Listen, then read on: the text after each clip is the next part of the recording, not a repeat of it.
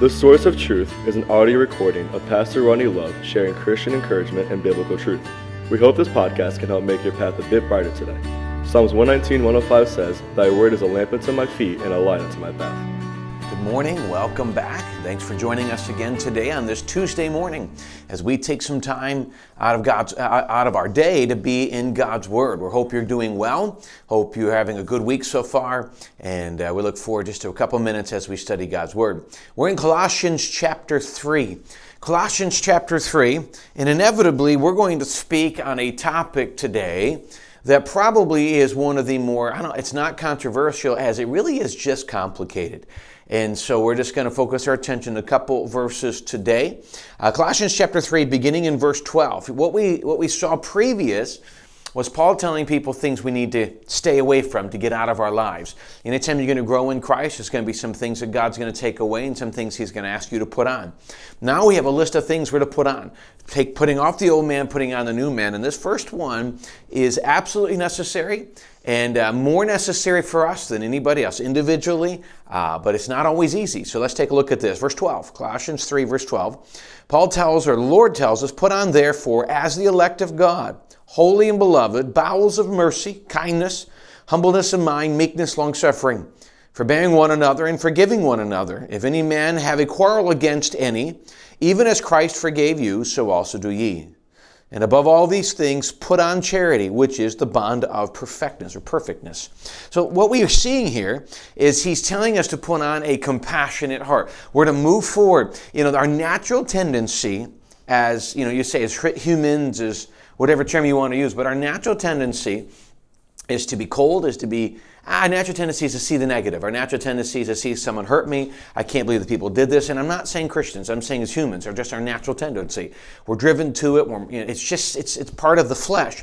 And what Paul is saying, as God is telling Paul to teach this church, he's saying that we are to put off these things, the things that divide us, the things that are divisive, the things that really distract us from following God. And we're to put on a whole different thing. Now, this we can only do through the power of God. But it is something we need to do. We can't just go through life and, God's going to force us to do this. These, really what you're seeing here are reactions to things. And so we are going to have to choose to say, in my life, I'm going to react. And I promise you this, that as we unpack these verses over the next couple of minutes, you're going to find the things we're going to talk about are not easy to do. In fact, not only easy to do, they're outside of the grace of God, humanly almost impossible to do. So please understand that this is something that requires the grace of God. It requires me growing in Christ, which requires me to be in the Word of God, be in prayer, be in church, be around the things that God has designed to strengthen me in these areas. And if I choose not to be in church, not to be in the Bible, not to be in the things that God has designed to help me to grow, then I will battle these things. So I hope I understand that part. So Colossians, again, let's unpack these things. Verse 12.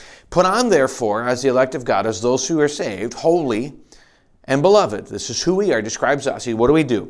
Bowels of mercy, kindness, humbleness of mind, meekness, long-suffering. Simply put, he's told us to put on compassion, kindness, humility, gentleness, and patience. All of those are wrapped up in the same thought. We are to be gracious and kind to other people. Please understand, compassion, we're going to be asked to put on compassion. Some people who deserve it, and some people who are easy to get along with, and then we're going to ask to be compassionate towards people who are not always that easy to get along with. Kindness. I've stated this growing up, or when my kids were growing up, and I've stated this on more than one occasion. I think it's absolutely true. You ever heard someone, I say, "Have you been kind to them?" Well, I wasn't mean to them. I didn't say anything cruel.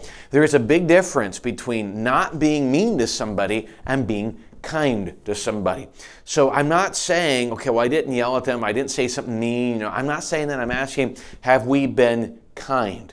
Kindness is an action in and of itself. It's just not, I could have said a lot of really mean things and I didn't. Kindness is an action in and of itself. So what am I doing to be kind? Then he says to be humility. Humility, placing other people's needs and thoughts and concerns above my own. Gentleness. If I have to talk to somebody and tell them what I'm saying, I need to be gentleness. Patience. I'm telling you, we could spend all day long on the aspect of patience. It is a gift from God. It is not natural. I could say because we're in the Northeast, but frankly, it doesn't matter. We're really not. We're not patient, and post-COVID's made it even worse. We're to put these things on. Strive to be compassionate, to be kind, to be humble, to be gentle, and to be patient. Let's go to verse 13. He says, how do we do this? Forbearing one another and forgiving one another. If any man have a quarrel against any, even as Christ forgave you, so also do ye. So forbearing one another, which means some people are going to say things, some people are going to do things, are going to be certain ways, and it's going to be hard. We're just going to really struggle. And in this situation, this context, he's going to say, forbearing people who have hurt you, who have harmed you. Now, he's talking about forgiveness here. When I mentioned at the beginning that this is a topic we're going to battle with, forgiveness is not easy. We can go back, and let me tell you one of the reasons it's not easy. When you go back and the thing you have to forgive, whether it's something that happened in your childhood, something that happened when you're a young adult, something that happened last week. Forgiveness is complicated because when we forgive, first of all, we have to recognize that the hurt that was brought to us is valid. We think sometimes if we forgive somebody, we're acting like what happened really wasn't a big deal. It was a big deal. It was hurtful, it was hard, and it is something that is going to scar us and going to hurt us. All right, that's a fact. But when we give forgiveness, then what we do, we think is, well, if I forgive that person, then I'm acting like it never happened. Or I'm kind of giving them freedom to do it again. And they owe me. They owe me something. I mean, they hurt me. So I'm going to read some excerpts from a commentary. It's from a preacher by the name of Tony Evans. He's got some great stuff, and I want us to look at some thoughts here as he talks about the aspect of forgiveness, that instead of rewriting it all and trying to figure it myself, if I could just give him the credit and read it to you. Here's the first thing he says. Some believers harbor unforgiveness, and it results in a perpetual anger and bitterness. We harbor unforgiveness, refuse to give it, and it grows in more and more anger and bitterness. Why? Because as far as they're concerned, offenses committed against them linger like unpaid bills, and they demand payment. So you catch this?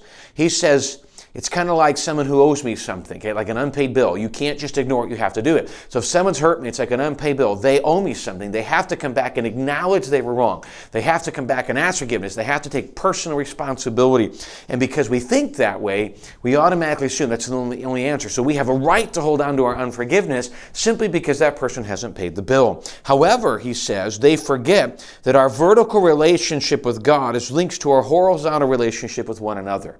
Simply put, if I am going to have a great relationship with God, then it demands that I forgive other people. If I don't forgive other people, then my relationship with God is halted. I actually can't have a sweet relationship with God if I won't forgive other people. It's okay, as soon as they come back and ask me to forgive them, then I will. That's not anywhere. I mean, don't get me wrong, I understand that there is a two-way street. You know, the gospel and all that says is God doesn't offer forgiveness for our sins, doesn't offer reconciliation for our sins until we ask for it. So I understand that the whole process of reconciliation demands two-sidedness here. Let me read a little more what he says. Forgiveness does not mean approving or excusing evil. Rather, forgiveness means releasing people from obligations incurred by their wrongs against you. This may come in the form of unilateral forgiveness, that is, forgiving someone who has not asked for forgiveness. Or it may come in the form of transactional forgiveness, which involves the confession of the offender, his repentance, and ultimate reconciliation.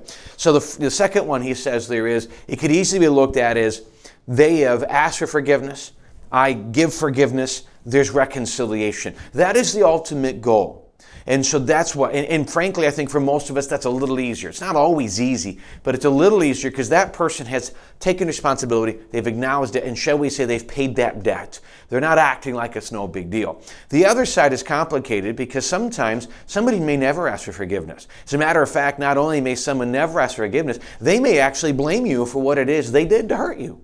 And they're going to sit back and say, we didn't do anything wrong. So you have two options there. I understand that full reconciliation demands that someone confess. But what if they don't? Do you think then that means that I spend the rest of my life and I have a right biblically to unforgive? No, because if I won't forgive, the Bible says if I won't forgive my brothers, he won't forgive me my trespasses. It is unilateral. For me to have a sweet relationship with God, I must forgive others. Now, please remember, forgiveness is not, like you said, it does not mean approving what they did was wrong. Forgiveness does not mean that I trust him. Right? And if that person is refusing to acknowledge wrong, forgiveness does not mean reconciliation. I will forgive somebody, and why? Because for me. Because if I don't forgive, then I will ultimately grow in anger and bitterness. And then I can say, well, they did it, it's their fault. Again, why am I letting someone else who hurt me continue to affect me and my family, affect my relationships, affect my relationship with God? It's not worth it. So one of the things we see here is that forgiveness, I would state, is really ultimately less about the person who has hurt you, more about you, your health with other relationships, and help with God. If you don't forgive others, that's going to linger into every relationship you have, and I promise you. And so I encourage you to say, as hard as this is, I have to give it to God. When Peter asked God, how often should I forgive somebody if they offend me? 7 times? And he's talking 7 times a day, and that's the number of perfection. So there's a level of arrogance in Peter there, at least from my perspective. Jesus comes back and says 70 times 7.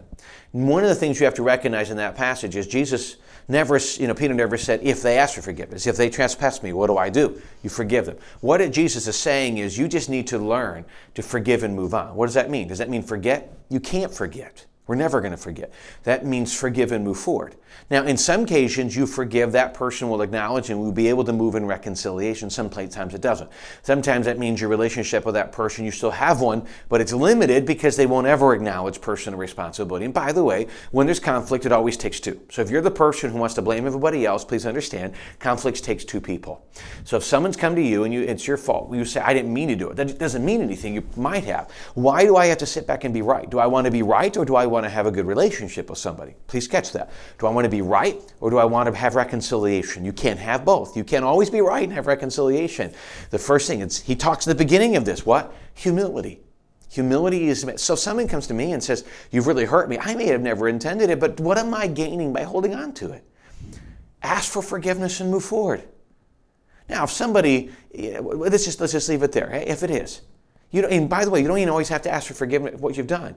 You know what? I never intended to do that. That's not really what I meant. I didn't even really do that. But if what I did hurt you, please forgive me. You're not even always, just take the fact that being willing to make that reconciliation brings a healing, that being right never will. And let me encourage you to do that. Forgiveness is something. And why does he do it? He says in this passage, as God has forgiven us. And may we be willing to realize it's not because I owe God something.